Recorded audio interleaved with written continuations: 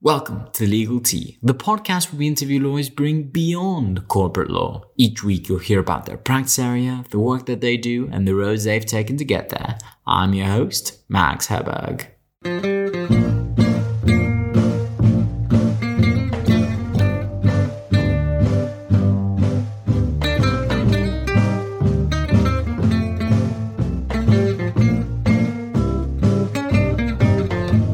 How's it going, folks? I hope your week has been more exciting than mine, because at the time of recording this, I still find myself chained to my desk, studying for my LPC exams. On tonight's menu are company procedure plans with a dash of share buybacks. I know, very exhilarating.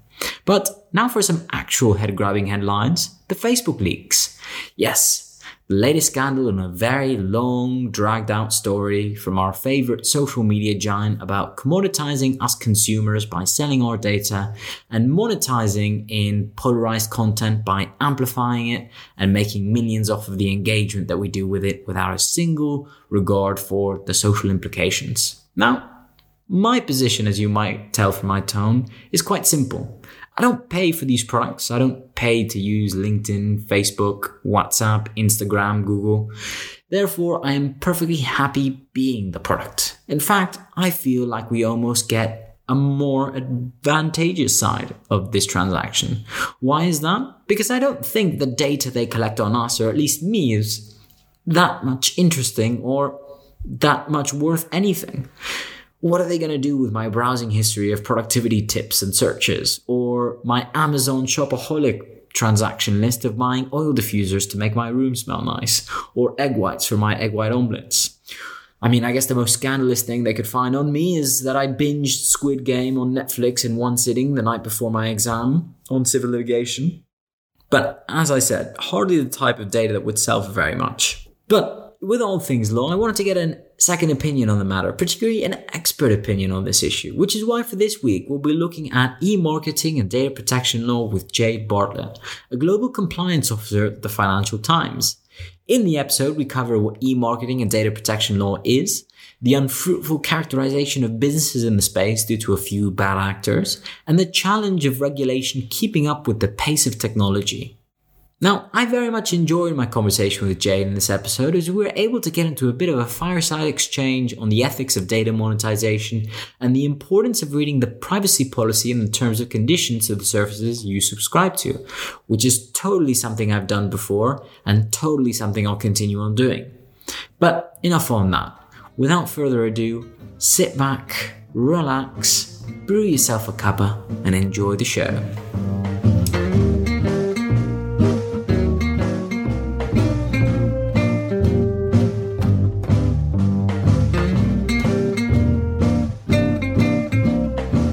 Good morning, Jade. Thank you so much for coming onto the podcast. How are you doing today?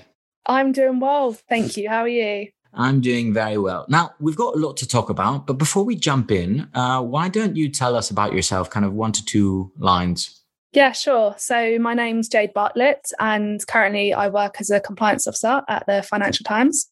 I previously trained as a secondary school teacher after completing my law degree, but then I went back into law, starting with a position as a legal intern at Walt Disney, then briefly paralegaled in private practice before settling in compliance where I am. So quite the zigzag journey, and obviously we'll get into that at the second half. But first off, let's talk about your current role at the FT in kind of compliance. So what would you say is the world of compliance? What do you deal with? Well, I'm a general compliance officer, so there's different types of things that I look at, including anti-bribery and corruption, modern slavery, some competition law, but predominantly most of what I do is data protection related, which includes e-marketing as well. And so how would you describe, e-marketing and data protection law? Well, data protection law is quite literally the protection of individuals' personal data. And there are legal obligations put on certain entities to ensure that personal data of consumers is protected. So in the UK, this is the GDPR and the Data Protection Act 2018. There's other global laws as well that affect that, depending on if your business operates globally. And e-marketing is essentially marketing communications electronically. So in the UK and Europe, that's regulated by PECA, which is the Privacy and electronic communications regulations and covers cookies as well. So with data protection and e-marketing, there's quite a lot of crossover and they tend to have to be read alongside each other. Yeah, that's essentially it. So if I understand this correctly, kind of e-marketing involves kind of the use of people's kind of individual data. And so obviously when conducting e-marketing, you have to kind of have a mindset towards data protection laws as well. Yeah, so e-marketing will literally be, for example, sending emails or text messages or phone calls, marketing to people electronically. The EU regulations for that also include cookies and similar technologies, which would include when you access a website and if you need cookie consent, there's the cookie banner that pops up. Yeah, all too well. Everyone knows all about that.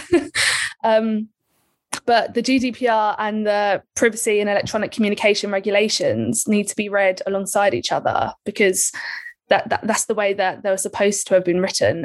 PECA is quite out of date and there's an e-privacy law coming in draft form to update that. But essentially you need to look at if you're contacting individuals or corporates, and then you need to look at whether you require consent to send that email or that marketing message.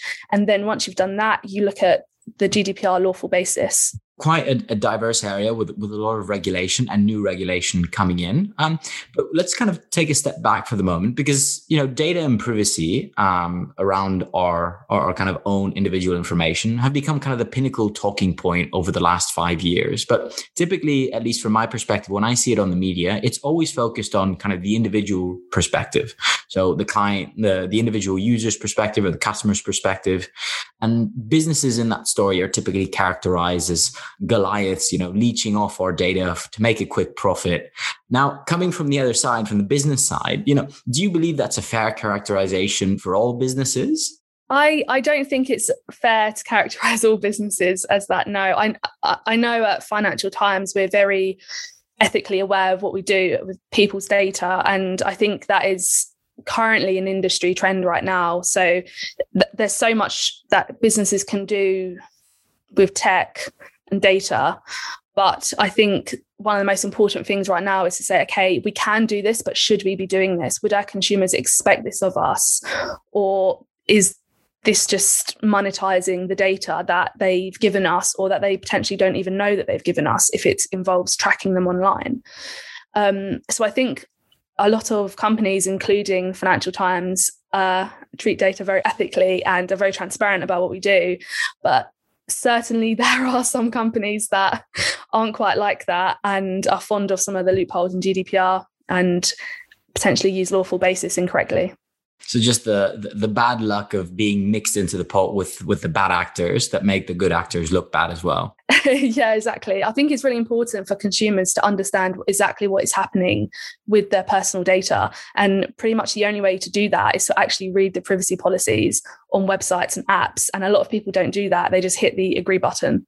I mean, even as a lawyer, kind of reading the privacy policy and the terms and conditions for that matter is a bit kind of too much of an overkill. It's a lot of legalistic language. I don't know in your experience, kind of, having to be on the side of drafting these privacy policies, whether there's an effort to kind of make it more, I'd say, layman friendly. Yeah, certainly there is. And that's actually even in the ICO guidance. So the ICO is the Data Protection Authority for the UK. And there should be snippets of very straightforward, accurate, transparent information with the potential to, click those paragraphs and have a drop-down box that goes into more detail. So if you're confronted with a privacy policy that looks essentially like a legal contract that makes no sense at all, then that really isn't following the guidance that we've been given anyway. It really should be user-friendly and to be able to explain these things to the layman. Yeah, no, I mean, at the end of the day, we should be empowering kind of individuals to understand the information that we're giving kind of companies, but also kind of, what companies are using with our information. Now, regarding kind of the FT, because the FT, like a lot of kind of other big companies, is a global organization. And as you said, depending on which jurisdiction you are, you have different applicable data protection laws or e-marketing laws. So I just wanted to get a view. On the one hand, we talked about, the motives behind the use of data and how we communicate the use of data.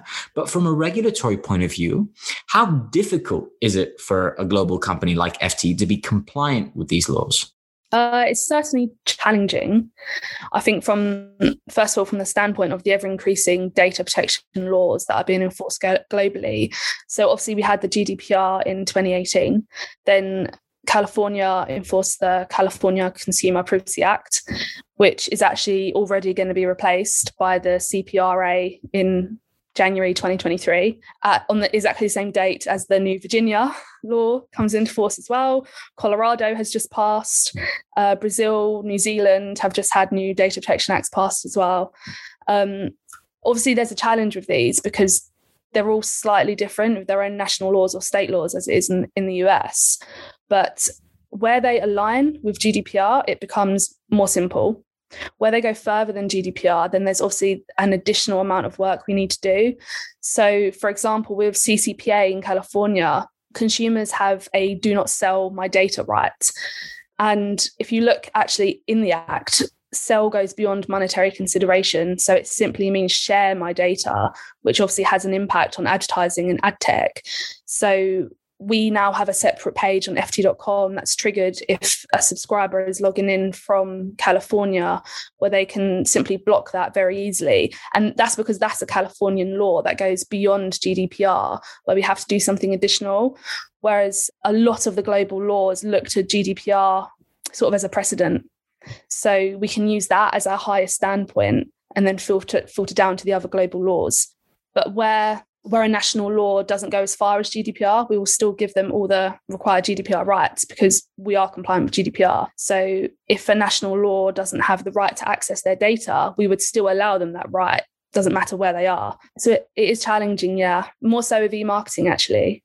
Yeah, and that was what I was going to ask, is essentially the FT, at least the digital kind of app and the website, essentially is a borderless virtual environment. And when having to comply with all these different kind of national jurisdictions and their legislations, how you break it down, or how you fragment that virtual environment, and also kind of the approach that you take, whether it's having to make sure that, as you said, the GDPR is the kind of standard, countries which don't go as far as the GDPR, well, users from those countries benefit from the GDPR levels of protection. And those countries which have, or states in this case, which have higher regulations, well, you accommodate those to make sure you're complying in those necessary jurisdictions, but don't necessarily do it across the board, if I'm understanding that correctly. Yeah, so California is probably the best example, just because it has that do not sell stipulation that just doesn't really exist anywhere else. You can still block advertising on a managed cookies page, but because there is an official explicit do not sell right, we have to have that page. But really, the jurisdictional the issues come down to the transfer of personal data, because, as you say, it's a borderless environment. So in the EU, we can transfer data where there's been an adequacy decision or if there's other safeguards. And there's been a few court cases recently that has kind of hindered that a little bit. Anyone in the data protection world will know of the Schrems cases, where a guy called Max Schrems went to the European Court and claimed that the US-EU safe harbour wasn't adequate for the protection of personal data of EU citizens, and they agreed. So then everyone started using the Privacy Shield instead. And then Schrems 2 came along and took that to court as well. And that wasn't good enough. And now we're using standard contractual clauses with additional safeguards. So it's the transfer of data that is the biggest issue here in a borderless environment, because there just aren't the same protections in other countries that there necessarily is in Europe. In US, the issue with that is the intelligence services requesting access to personal data. And that's pretty much the issue that Schrems has with it. But then with e-marketing, the rules are incredibly different in every single country, at least with data protection, that they're all akin in some way. But with e-marketing, whether or not you can email an individual subscriber or a corporate subscriber, whether or not you need consent, if you don't need consent, the different mitigations you do require, such as looking at a do not email or a do not call list, is different even within the countries in Europe.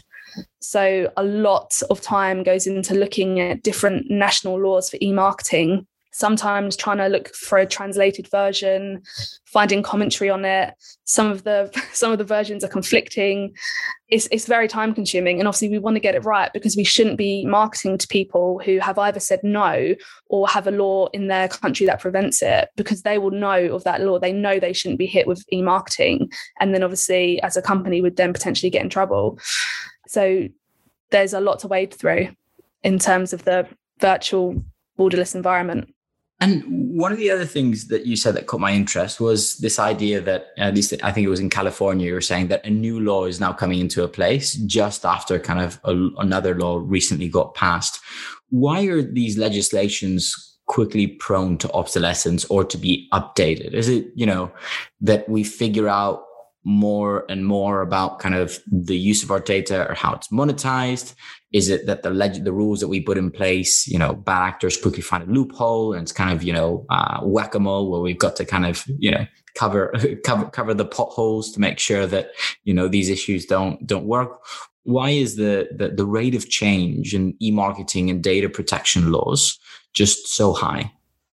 Well, it's usually because the text of the act isn't necessarily read in the way that the lawmakers intended it to be read. So for the California one, it's more of an update, particularly to the do not sell feature.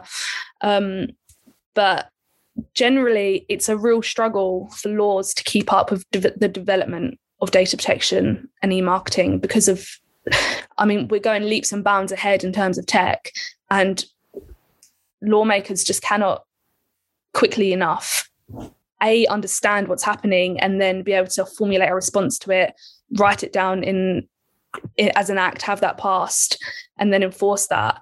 It just does not happen quick enough. We're seeing this problem with PECA, with the e-privacy regulations, because they're out of date. There's been a draft form for a number of years now, and the draft form is already out of date because it talks about consent for cookies. And currently the industry is moving away from the third-party cookie into, looking into different ways to capture and track data online. And Google is quite at the forefront of that. So where we have a draft e-privacy regulation that's referencing cookies, and we're moving away from cookies as an industry, it's not even enforced and it's already out of date. So it is tricky, and the law just cannot keep up with the movement of the times in tech. So essentially a bit of like a cat and mouse game, except, regulation is starting to realize that it's got to catch up a lot faster than it currently is. Yeah, definitely. And from a compliance perspective, that's an additional challenge, because when you're giving advice to the business, obviously you don't want to give commercial advice and say, okay, you can do this based on this law, but knowing full well that in a year or two, or whenever it might be, that law won't even exist anymore, or that part in the law won't exist anymore. Another example in the e-privacy regulation is current draft form. It doesn't look like there's a corporate exemption for e-marketing. At the moment, under PECA, we can send email marketing to corporate subscribers without them having to actively opt in beforehand. It's an opt-out situation. That corporate exemption isn't in the draft. So, it then becomes tricky to say to the business, okay, you've got this idea for X, Y, and Z. Currently, we have this exemption, but we don't know if it will exist in the next 3 years. So it becomes difficult to provide compliance advice, and you have to be aware of that, of where the laws are going, where it looks like they're going, as well as the laws that we currently have to comply with. So it's a bit of correct me if I'm wrong, but compliance is starting to seem, at least from the global perspective, half academia in terms of, staying up to date with the legislation, not only with the UK legislation and the EU legislation, but global, and also where countries are federal, kind of state by state, and the commentaries around, how this is to be interpreted. And on the other hand, it's the whole issue of implementation. You want to make sure that you get this implemented correctly, but you also want to ensure that it doesn't get stuck there, because 2 years later or 3 years later, or even less or even more, the whole regulation changes, and you've got to kind of, replace your implementation that you've already put in place. Yeah, exactly. There's a lot of different facets that go into compliance at the moment. Academia is a really good point. There is a lot of commentary and webinars and things like that that we read and attend to try and get an idea of where the law is going. Yeah, and that can be very challenging. I think, though, that the GDPR is good and flexible enough for us to be able to plan fairly well with different projects that are happening because of the privacy principles that are incorporated into the GDPR. So, for example, privacy by design is really helpful. Minimization of data, storage limitation. There's all these really good principles that if you build into the initial planning of a project or development or whatever, should help in the long run, because those are principles that won't change. Data protection law will never say don't minimize data or keep data for as long as you want. So they're really good principles to work off. But yeah, it's certainly tricky keeping one eye on where different laws are going. We're really hoping that the US will have a federal law soon, because all of these states are passing different data protection acts that are slightly different. And I don't fancy having to balance 50 different US laws in the next few years. I can imagine it would make your work a lot easier if it was just one as opposed to 50. Exactly, yeah. And do you see that move into kind of centralization or consolidation, at least on an international level? I know you talked about the ICO, but do we see progressively in the next 5 years the industry having more kind of global policies to reflect that in the end, a lot of business is just that international, borderless transactions, and a lot of services, particularly digital services, are borderless. You might be offering kind of, an FT subscription to someone in Brazil versus someone in California versus someone to kind of India.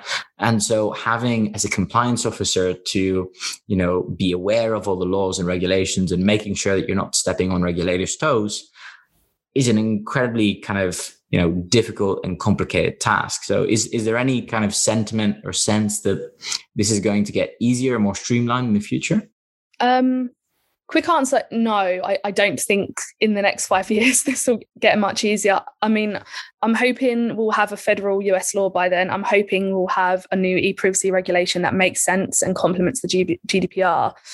But on an international level, I think it will be tricky because there are just so many different priorities in national laws that have an impact on data protection.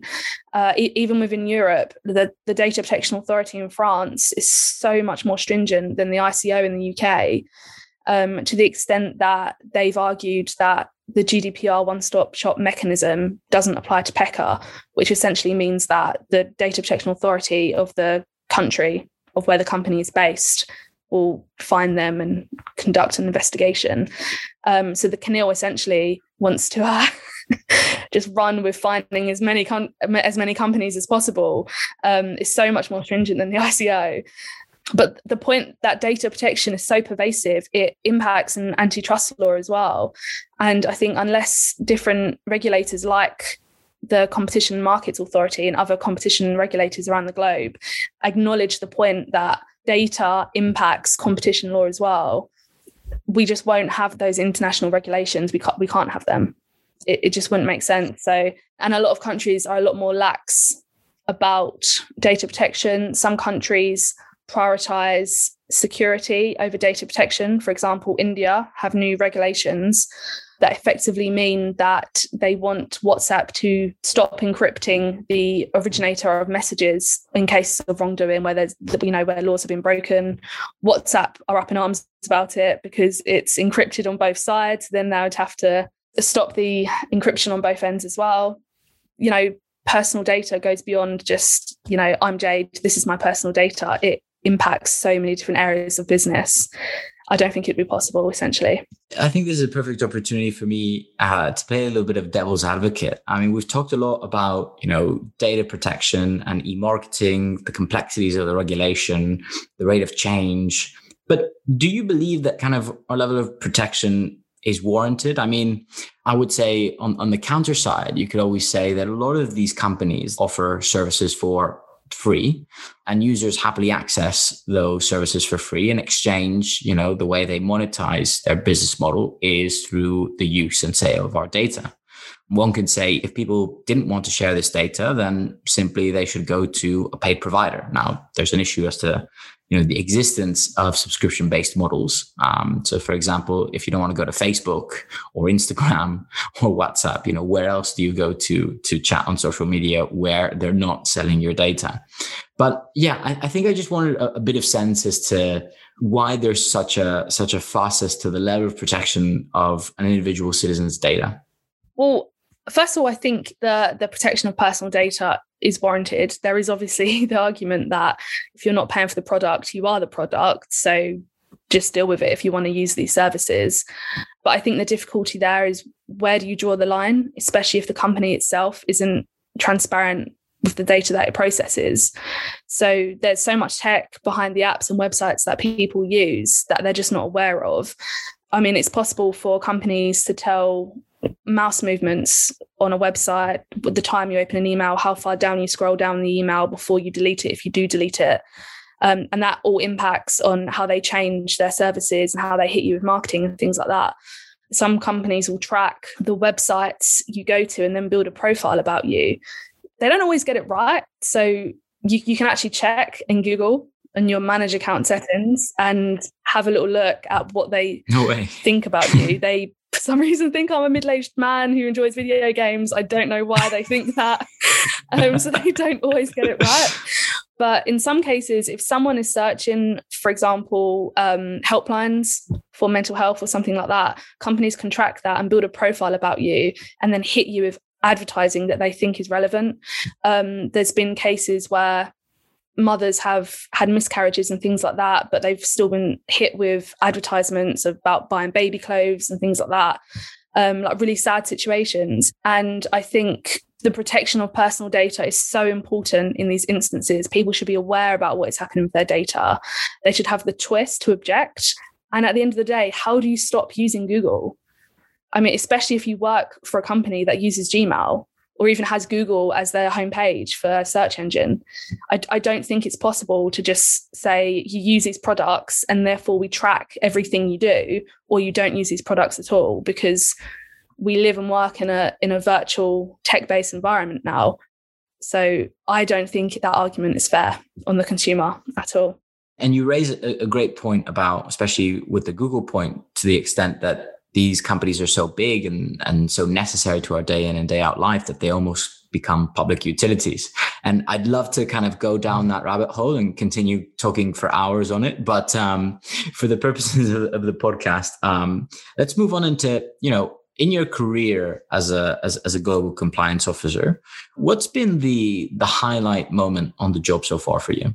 I think there's been a few, actually. It's probably quite hard to pinpoint one. But I think writing my first privacy policy for a company that we recently acquired was quite a highlight. Seeing that go live, that was months of hard work, data mapping, figuring out the data that's used, how long it's retained for, and then formulating that into a document that's accurate and transparent, and then watching that go live on the webpage. That was pretty exciting. But then there's been a lot of challenges as well in the last year with COVID and the pandemic, moving things online.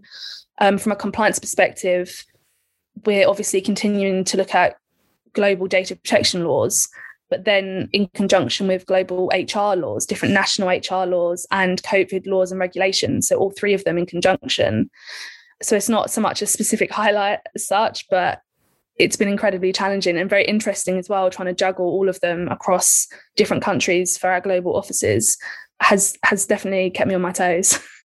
I mean, truly, at this point, you must consider yourself an international lawyer, just on the basis of how much you know about other jurisdictions and their e-marketing laws, COVID laws, data protection laws. I wouldn't go that far, but I would say I have quite a lot of knowledge around niche areas in international law. And so what got you into this area of law? At the beginning of the podcast, you talked about kind of PGCE, working as an intern at Walt Disney, paralegal in private practice. Tell us a little bit about your career journey. Well, oddly enough, data protection and e-marketing wasn't something that I'd had any experience in prior to being spammed with emails in 2018 along with everyone else when the GDPR came into effect. But I interned in the data privacy and marketing legal team at Disney. And I worked very closely with the data privacy attorney there. And I was really intrigued by the work she was doing with data protection agreements and just generally the conversations we were having about the nature of data protection and how pervasive it is. I've already touched on how it overlaps with e-marketing and antitrust in different ways, but it affects consumers day to day and on a really personal level. As we now know with the NHS track and trace and, medical data and even things like CCTV and HR data, the data that your employees have about you. And I got really interested in it from that. So really, I credit my current passion for the subject to a great lawyer who showed me the ropes. And what was it like? What was the data privacy situation at Disney like? Generally, what was it, again, this kind of same issue that you're facing with the FT as that international landscape, always having to think about kind of different countries and their rules? Yeah. So there was part of my role at the time was to keep a tracker of different global laws that were coming into effect, different fines under GDPR and how they relate to Disney. A lot of it was due diligence on suppliers and going through data protection agreements to make sure the correct clauses are in place, looking at whether we're a processor or a controller, which is similar to what I do at the Financial Times now, actually. But obviously, Disney is so big and we were only one small team. So there were different data privacy teams in different countries for Disney. So you went from Disney, then into private practice, then to FT. When you were in private practice, you were also working on kind of data protection and e-marketing or not? Yeah, so it was quite a big team in private practice, and some parts of the team worked on data privacy, some on intellectual property, some on commercials. I was actually more on the intellectual property side at that point, and the marketing and advertising side. I have a master's in IP, so that worked really well. And then obviously I had the marketing and advertising background from Disney, but I found that I really, really missed working with data protection, and the small amount of work I was doing just in data protection there wasn't enough. So I knew that I wanted to go into compliance and really move completely into the data protection world. Is that how you would characterize the difference, at least from the compliance perspective, between working at a law firm versus kind of working in-house at a corporate like Disney or FT is just the ability to kind of specialize and the amount of work that you get data protection wise? Yeah, so at FT, I'm still in the legal team and I work with lawyers daily.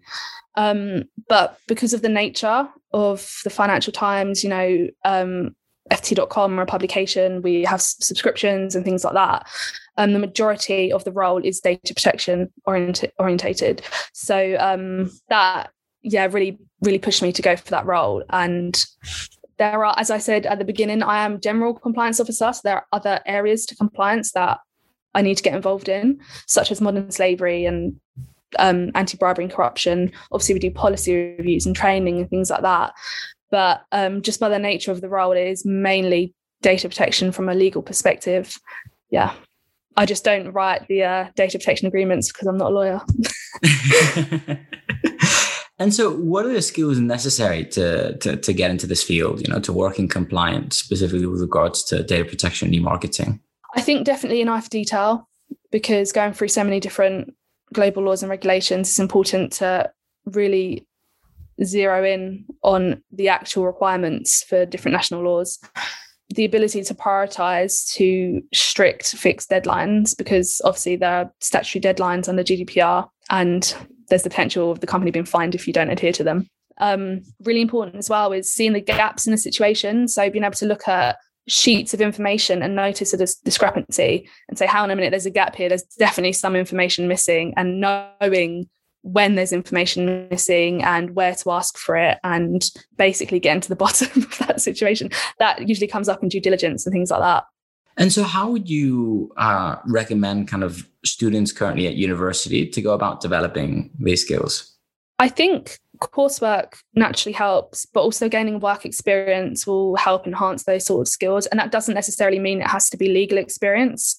I think most work experience where you're looking at documents and things like that will help with those skills. But particularly in the commercial world, getting work experience is so important, because in compliance, you need that element of commerciality. You have to be able to look at the business and think, okay, this is what the business wants to do. These are the laws that impact it. How can we make this work? Do they marry up already? Or is there a risk? If so, what's the level of the risk? And you have to be able to converse with commercial people in their language as well. So it's all about kind of, having a view to the law, but on the other hand, having a view to the business model, the objectives, and how to almost, you don't only want to give the legal advice, but you also want to make sure that you provide a solution to the business. Yeah, exactly. I think that's exactly it, because you want to be able to explain the legal advice in a way that they understand it and can go off and like tweak whatever it is they're doing in a way that would make them compliant, without just, a blanket yes or no, you can or you can't do that. Because I like to think that, we're not here to just say no, we're here to say yes, but. That's a good strategy. Yes, you can do that, but you must also do this. Change the perception of compliance as just being the bad guy, but more kind of a proactive member to the strategy. We're here to help. So what words of inspiration do you have? I mean, in the context of the time of this recording, we're just about to come out of lockdown, hopefully, for good. And this past year has been quite the whirlwind between, students having to do university online, work experiences either being cancelled or being moved online, and so the drawbacks of that. What do you say to students who kind of look in now to the job market and think, oof, this was even more competitive and more difficult than before? I'm not really sure kind of, there's a job for me out there. Well, I'll always say to strive for that dream career, whatever that may be. But I think if it is incredibly challenging, particularly in the current world that we're living in, I would advise to look for alternative ways to get there. So it might take a little longer. But you'll learn more things on your way, and you might even find something that you love even more, which is exactly what happened to me. So, I was seeking that elusive training contract and found compliance, and I love it, and I'm not going anywhere. So fantastic. And on that note, I usually like to end these recordings with a bit of a kind of lighthearted tone. We've gone through the informative, we've gone through the inspirational, now for a bit of relief. You've talked about your love for kind of data protection and e-marketing. I'm actually curious now, what was your most hated law subject in law school or on your master's? Definitely equity and trusts, 100%. I take my hat off to anyone who works in that area. Very complicated area of law. I think there definitely should be some regulation to make that subject more user-friendly, more clear, more accessible. Definitely. I would agree with that. Well, Jade, thank you so much for taking the time to go into the podcast today. I've learned a lot, and I'm sure our audience has learned a lot as well. If people want to reach out to you for further questions, can they? And if so, how? Yeah, absolutely. I'm really active on LinkedIn, so they can find me there, Jade Bartlett, Compliance Officer at FT, and they can send me a message. Fantastic. Well, thank you so much, Jade, and have a great day. Thank you. You too. Well, that's the show, folks. If you enjoyed learning about e-marketing and data protection law and want to know more, feel free to reach out to Jade. We've linked her LinkedIn profile in the show notes below. Special thanks to our unsung heroes for the week, Claire Herberg for editing and producing the episode, and Matt Gedrich for the absolute bang of a theme song. Want to join Legal Tea? Well, we're hiring. Yes, we're currently looking for someone with their love for our legal brew and a passion in marketing and outreach to join us at Legal Tea. If you think this sounds like you and want more information, give us a shout on our social media platforms at legaltea.uk or send us an email at hello@legaltea.uk to spill us your tea. Till next time.